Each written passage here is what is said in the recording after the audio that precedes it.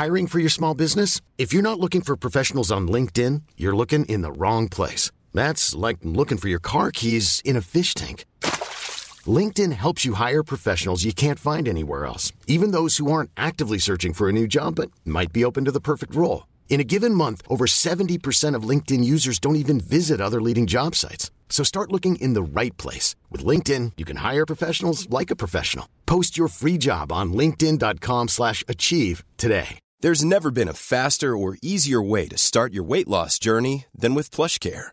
PlushCare accepts most insurance plans and gives you online access to board-certified physicians who can prescribe FDA-approved weight loss medications like Wegovy and Zepbound for those who qualify.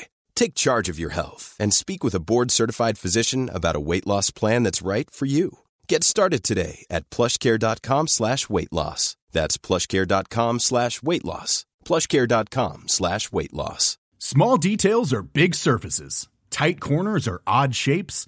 Flat, rounded, textured, or tall. Whatever your next project, there's a spray paint pattern that's just right. Because Rust-Oleum's new Custom Spray 5-in-1 gives you control with 5 different spray patterns. So you can tackle nooks, crannies, edges, and curves without worrying about drips, runs, uneven coverage, or anything else. Custom Spray 5-in-1. Only from Rust-Oleum.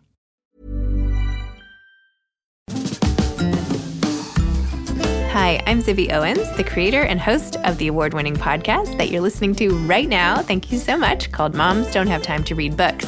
It is a daily podcast, 365 days a year, and each day we talk to an author about all of the things related to their career, their book, their life, and more in 30 minutes or less, because who has time?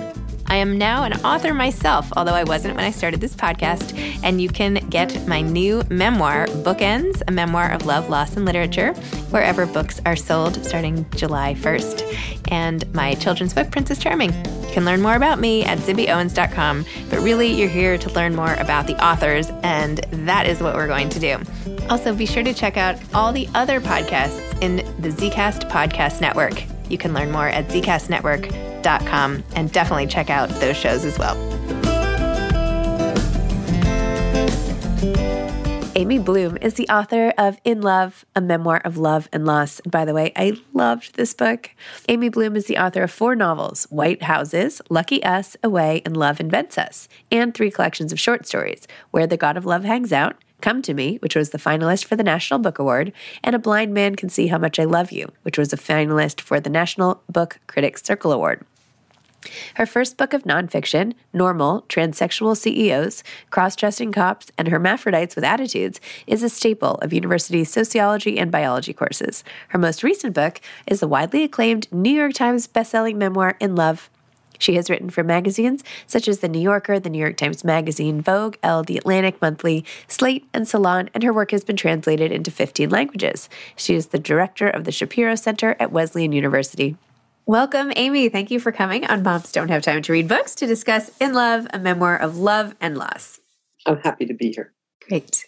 This is a special podcast because we are doing this as a hybrid, also book club for Zibby's virtual book club. So we will have a conversation, but also bring in questions from the book club group as well. Amy, for those who have not read your absolutely beautiful book, which, by the way, I completely loved and adored, could you explain a little about what your book's about and even why you decided to take this time of your life and turn it into a book? Okay. I don't know that I would say that it was anything as internally directed as take this time in my life and turn it into a book. I'm not a memoir writer. I had no aspirations to be a memoir writer. I barely read memoirs. However, several years ago, my husband was diagnosed as having Alzheimer's and having probably had it for the preceding 3 years. And during that time, he made the decision, which did not surprise me, that he did not want to go through the next 10 years of the slow, sometimes not so slow, decline of Alzheimer's, and asked for my help in doing some research about how he might find a painless way to end his life when he felt it was time. And among the other things he asked me to do is he asked me to write about it because he felt this was a subject that people tended not to talk about, tended not to plan about, and certainly tended not to look at the details of. And he felt that it was important. I would say that for Brian, the right to choose in all points of one's life was always very important to him. This is a guy who had been a football player at Yale, and since he was 19 years old, had worked as an escort at the Planned Parenthood clinic up the street in New Haven, and continued to do that for the next 40 years. Wow. Well, it was absolutely beautiful the way you wrote about it and the way you tracked the decline, the decisions that were made at the end, and all the individual moments of it. I think that was the most powerful, were just the small moments at home, the interactions between the two of you, the research, yes, and all of what came next. But just the moments, the flashbacks, the moments were so poignant, I found. Ashley Rice here would like to ask you a question about structure. Sure. So Ashley. I was wondering about the structure of your book. It seemed the chapters are very short, and I wondered if that was intentional, based kind of on the way people with dementia and Alzheimer's kind of have a shorter thought wave. That's an interesting question. It is really based on the fact that you don't have to have dementia in the modern world to have a short attention span. And I thought that really two things. But yes, it was intentional. But the intent was really to sort of, in some ways, make the narrative bearable. I mean, I really did feel that 30 pages at a time of someone's decline from dementia or his exploring ways to end his life was just hard to take. And shorter allowed me to move back and forth through the past and the present. And that was very much intentional. I mean, I always saw the book as basically braiding together the more distant past, the near past, and the present. Thank you. It's a very beautiful book. Oh, thank you. Megan Riordan Jarvis. Hi. Thank you so much for the book. I gave your book to a bunch of folks, mostly because I defined it sort of like as a love story that doesn't get written, that can't specifically be written except maybe only by you. I wanted to ask about writing from the wound versus sort of writing about the wound. What already was mentioned and was mentioned before you came on the call, the tightness, and like the word I kept thinking was crisp, like the crispness of the writing, not just what's in the chapter, but also what's not in the chapter, that all the noise of what must have been around you is not there, and which creates all this intimacy. I wanted to know about your process, like the emotional process. Were you writing knowing you were writing the story that your husband had asked you to write? Or was it sort of like that, wrapping your head around the narrative so that it made sense to you? Does my question make sense? Yeah, no, I do understand. Yeah, I think maybe it was a little easier for me. I mean, it didn't feel that way at the time, but because I'm a writer, like that's my gig. And so, I would take Brian to his appointments or do whatever we were doing. And I might make a few notes in my office. And after his death at the end of January of 2020, well, two things happened. One is the pandemic fell down upon us. And so my younger daughter, her wife, and their baby moved in with me for 6 months, which is not what I thought I needed, but it turns out somebody had a better idea. And it was great. There's an image in a poem about a dead log in the forest that has fallen over, and then the life that comes back in the dead log and the grass and the flowers. And that's really how it felt. So we would trade places so that my daughter and daughter-in-law could work in the morning, because they were in Brooklyn. They had no childcare, and they had a very lively 3-year-old, and they were working full time. So I would do baby care in the morning, and then lunch, and then after lunch they would take over, and I would come to my office. And it turns out you can type and cry at the same time, and that was what I did. But it was not cathartic for me in the sense that it wasn't like journaling. I knew I was writing to be read. And I had a very funny interview with somebody who had said to me, oh, did your husband ask you to write this book? And I said, no, he told me, he told me. There's something, I don't exactly know how to say this, but I do write memoir and I love memoir and I only read memoir. Mm-hmm. And I don't always love, like, I care about the characters, but I think the reason I gave the book is like, I loved you both in the book. Like there was so much intimacy and constructed between you that even though we're complete strangers, you invited me, I won't speak for anyone else, into not just the pain of the story, but like the exquisite love of the story. It really left me breathless, and I'm very grateful to have read it. Oh, thank you so much. I did feel that, you sort of shape it as you go along. And I did find myself thinking, oh, I want people to be able to see Brian. I didn't feel like I was going to be able to hide much of myself. And there was probably, the good and the bad, but I really wanted people to be able to see Brian and see a person who was making this decision and how people come to it. So there you go. Sydney Barkis Dallas has a related question. Sure. Yes. Hi. Thank you for joining us today. I wanted to ask, did you vacillate when you were writing? How did you work with your inner editor?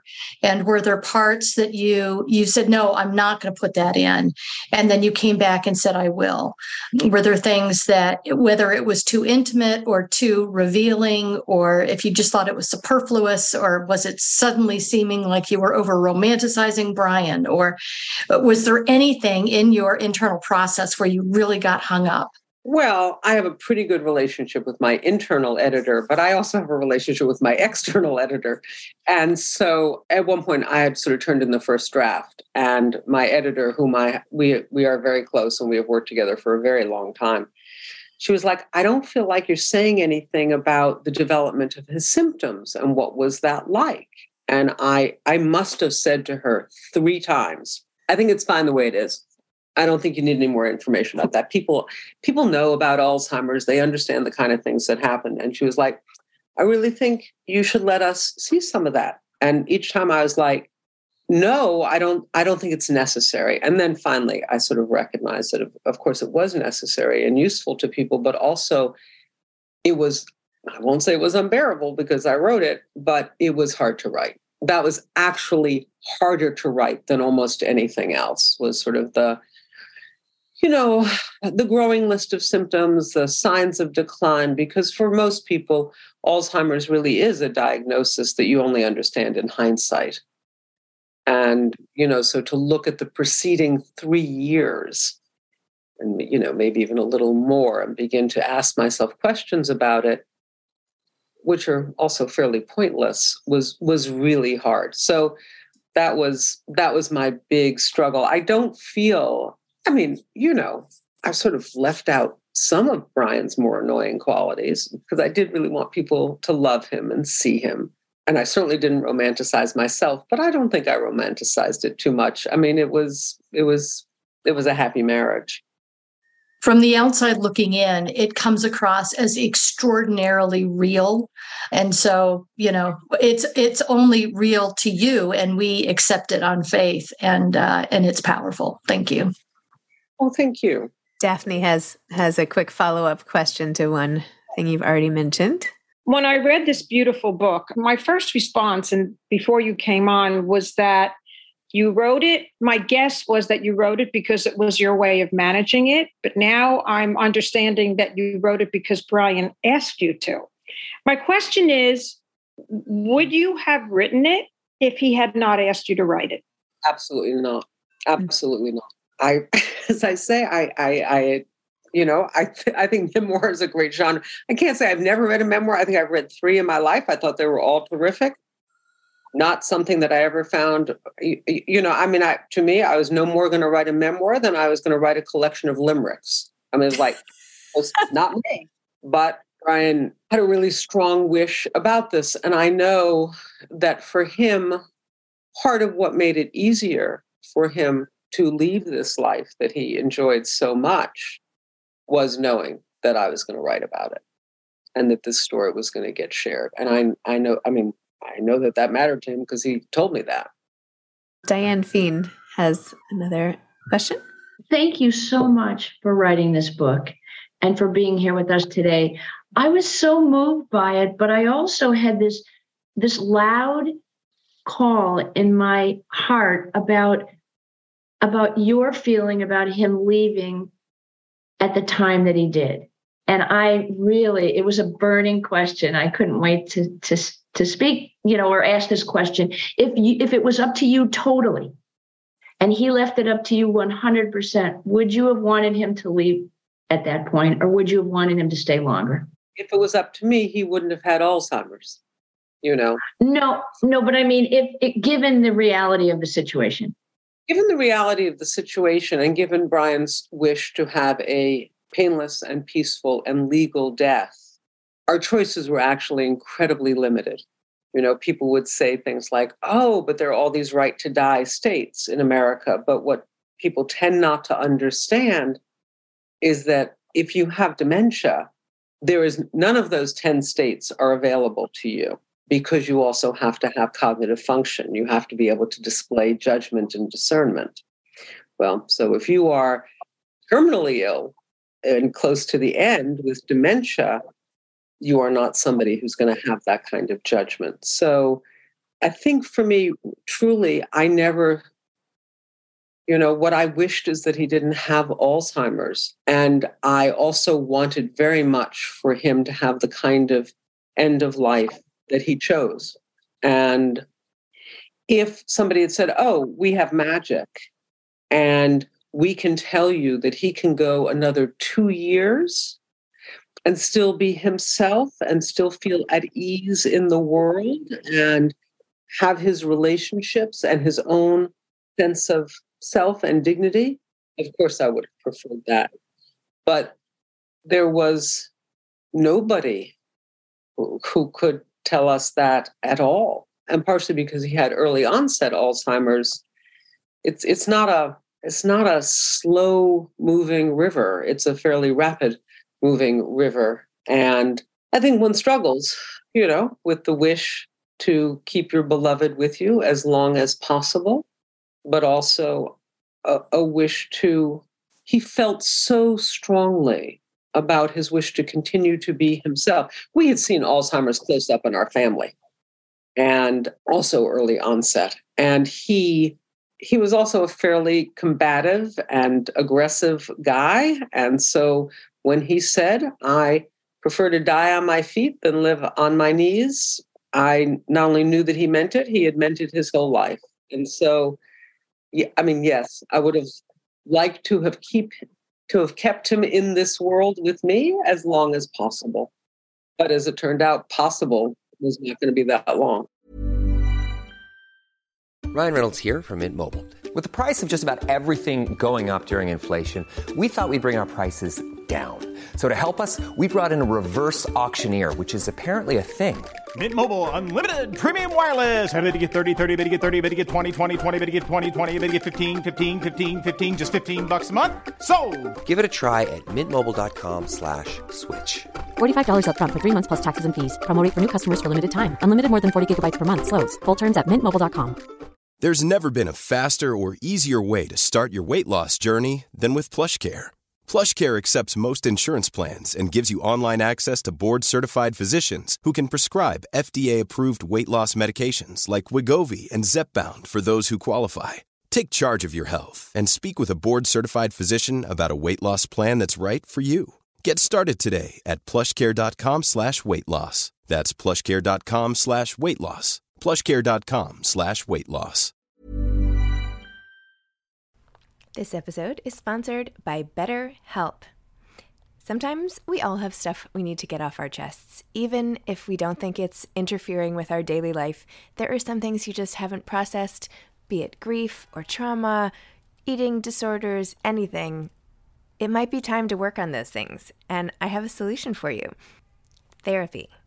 Online therapy by BetterHelp. It's designed to be convenient, flexible, and suited to your schedule. I took the brief questionnaire online where there were, 20 questions. It didn't take long at all, maybe 3 minutes. And then I got matched with a therapist who could help me work on whatever. I picked trauma because even though it happened in 2001, I am somehow still not over the loss of my friend on 9/11. And it is what it is. BetterHelp is going to help. And I am so excited, especially because with my special code, instead of $80 a month, it is 10% off, $72 a month, which is so much less than traditional therapy. And you'll get a perfect therapist for you. There are 35,000 therapists to choose from, so you'll find the right one. Get it off your chest with BetterHelp. Visit betterhelp.com/momsdon'thavetime today to get 10% off your first month. That's BetterHelp, HELP.com/momsdon'thavetime.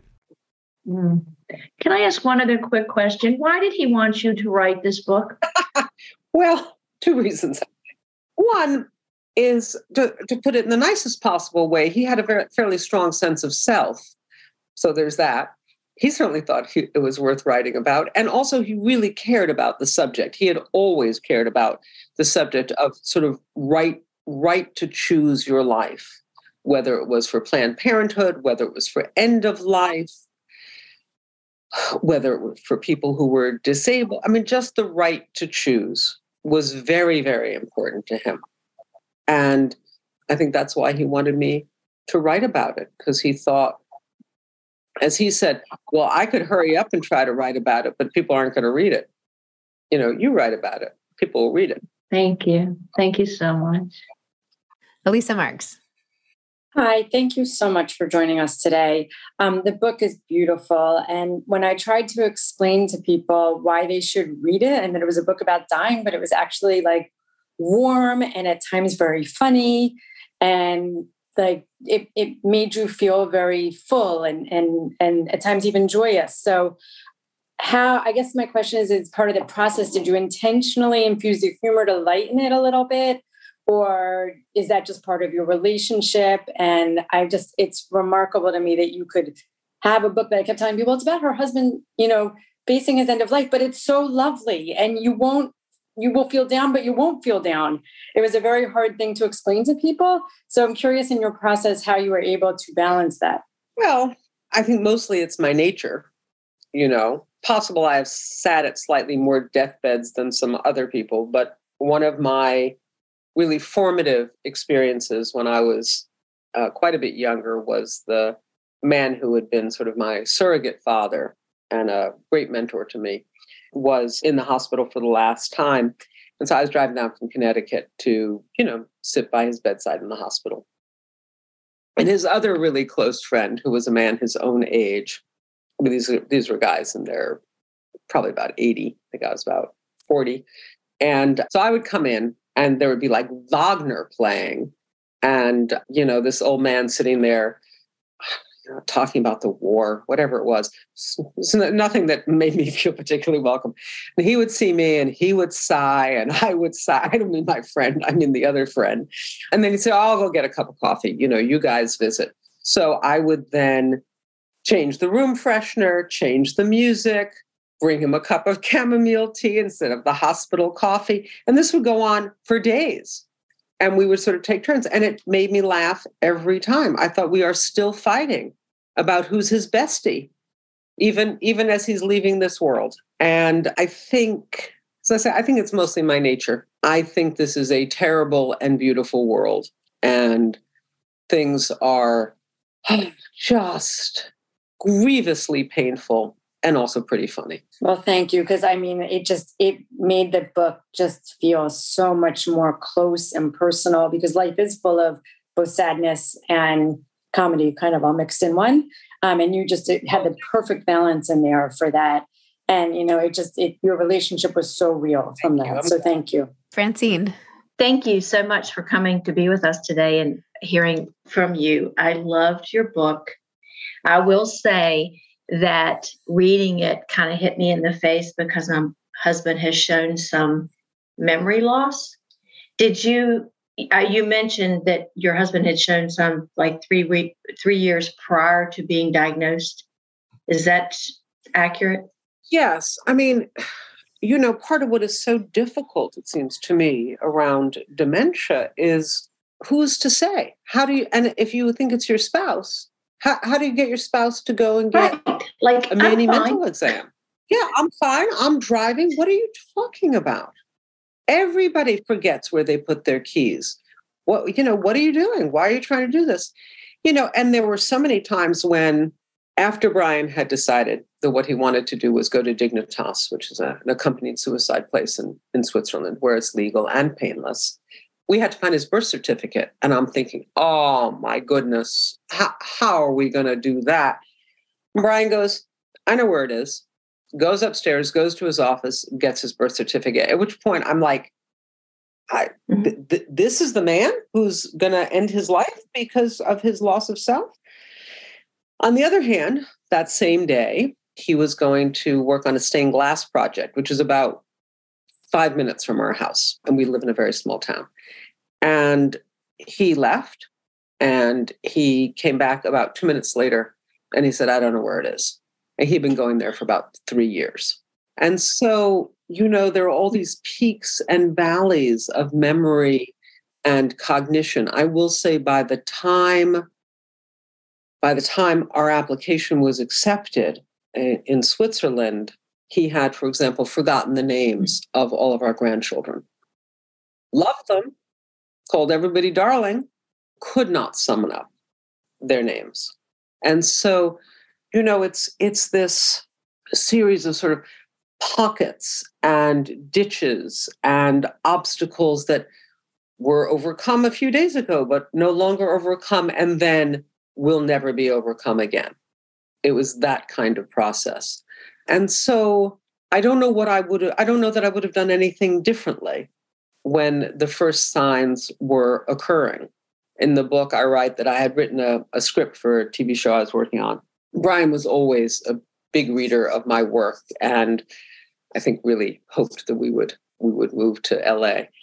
He left it on the floor on his bedside, and I didn't want to be like, oh, have you read my work? Is it great? But like after a couple of weeks, I said, honey, did you read the script? And he said, it's too hard to follow. And he said it with no chagrin, no embarrassment, just like, I don't know what's wrong with it, but it's, and this is a guy who had probably, I would say in his lifetime, had probably read 40 television scripts. He was like, it's too hard to follow. I don't understand the formatting. Well, you did a beautiful job of making us love him and you. I thought it was a beautiful love story. I liked the humor. I cried a lot in it. Thank you so much. And thank you for answering my question. And as I said, it was kind of smacked me in the face of like, whoa, something. It's changed my way of looking at things around here.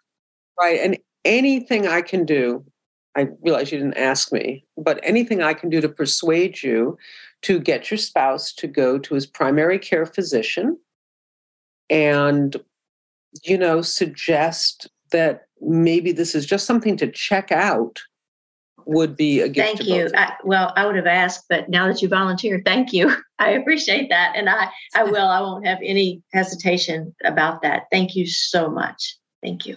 We have time for a couple more questions. A.M. Richard.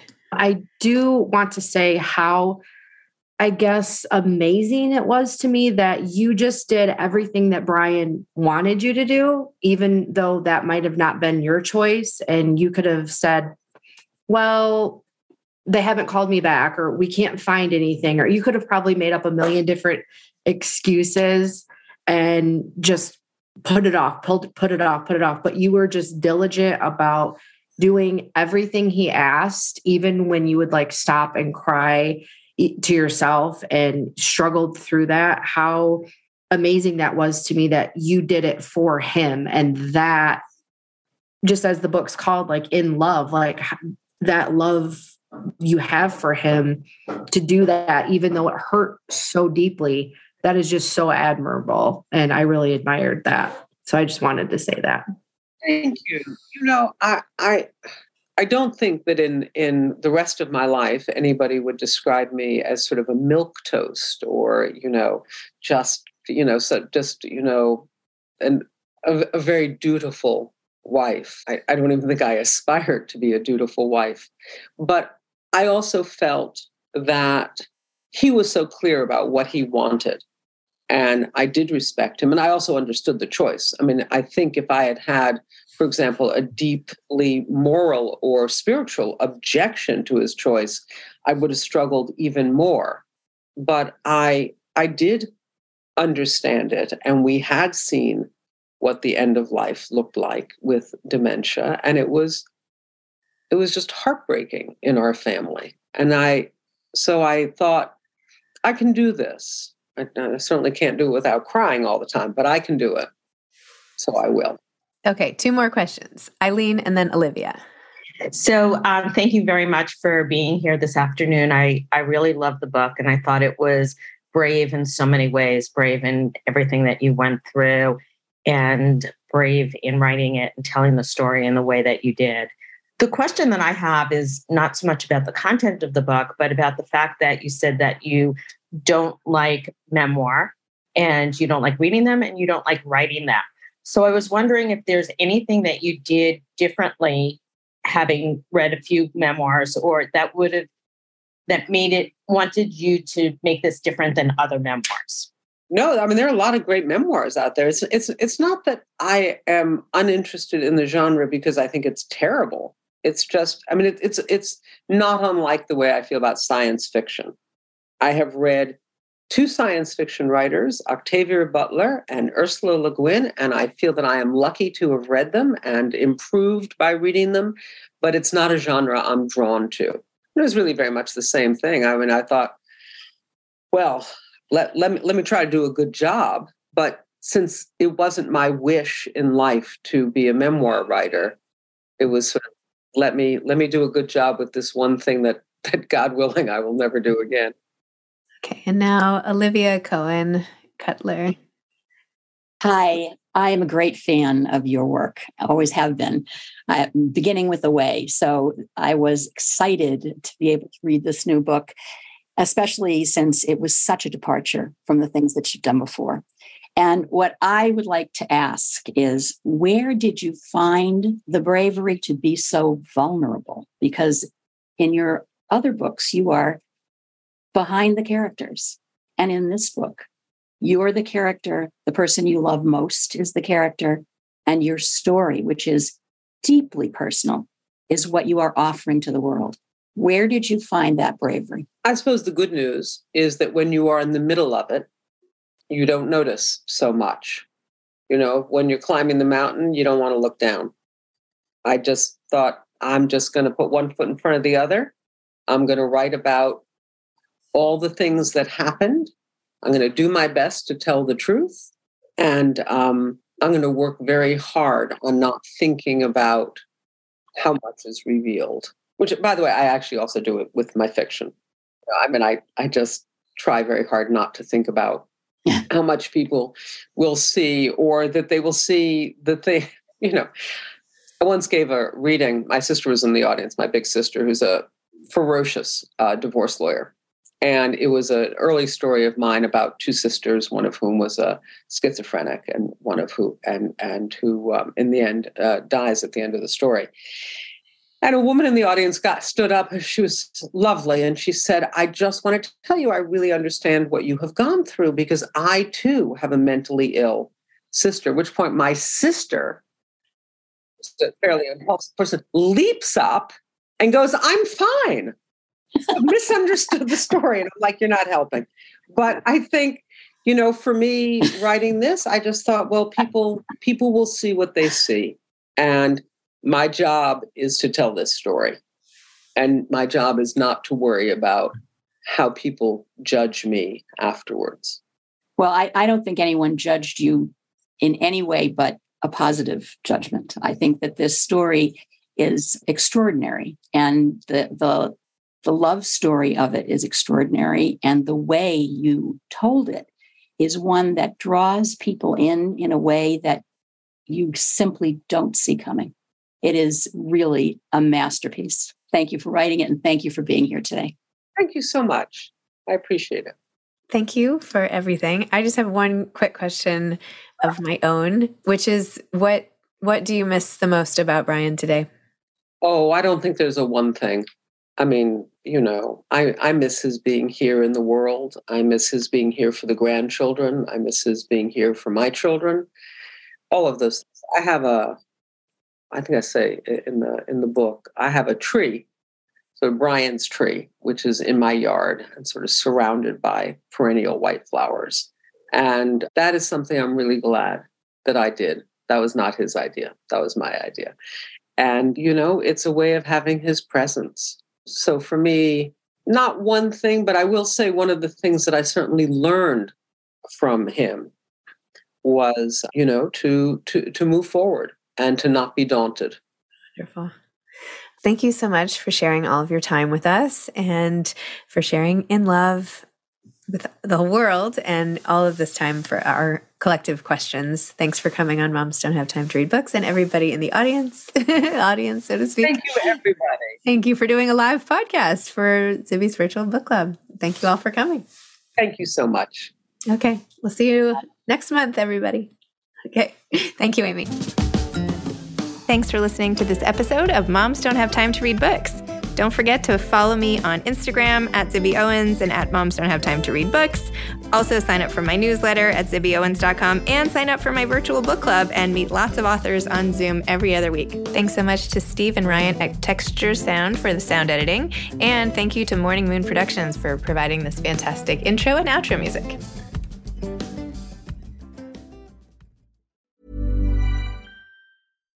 Hi, I'm Daniel, founder of Pretty Litter. Cats and cat owners deserve better than any old-fashioned litter. That's why I teamed up with scientists and veterinarians to create Pretty Litter. Its innovative crystal formula has superior odor control and weighs up to 80% less than clay litter. Pretty Litter even monitors health by changing colors to help detect early signs of potential illness. It's the world's smartest kitty litter. Go to prettylitter.com and use code ACAST for 20% off your first order and a free cat toy. Terms and conditions apply. See site for details. Imagine the softest sheets you've ever felt. Now imagine them getting even softer over time. That's what you'll feel with Boll & Branch's organic cotton sheets. In a recent customer survey, 96% replied that Boll & Branch sheets get softer with every wash. Start getting your best night's sleep in these sheets that get softer and softer for years to come. Try their sheets with a 30-night guarantee. Plus, get 15% off your first order at bollandbranch.com. Code BUTTERY. Exclusions apply. See site for details. Hey, it's Paige DeSorbo from Giggly Squad. High quality fashion without the price tag. Say hello to Quince. I'm snagging high-end essentials like cozy cashmere sweaters, sleek leather jackets, fine jewelry, and so much more. With Quince being 50 to 80% less than similar brands. And they partner with factories that prioritize safe, ethical, and responsible manufacturing. I love that. Luxury quality within reach. Go to quince.com/style to get free shipping and 365-day returns on your next order. Quince.com/style.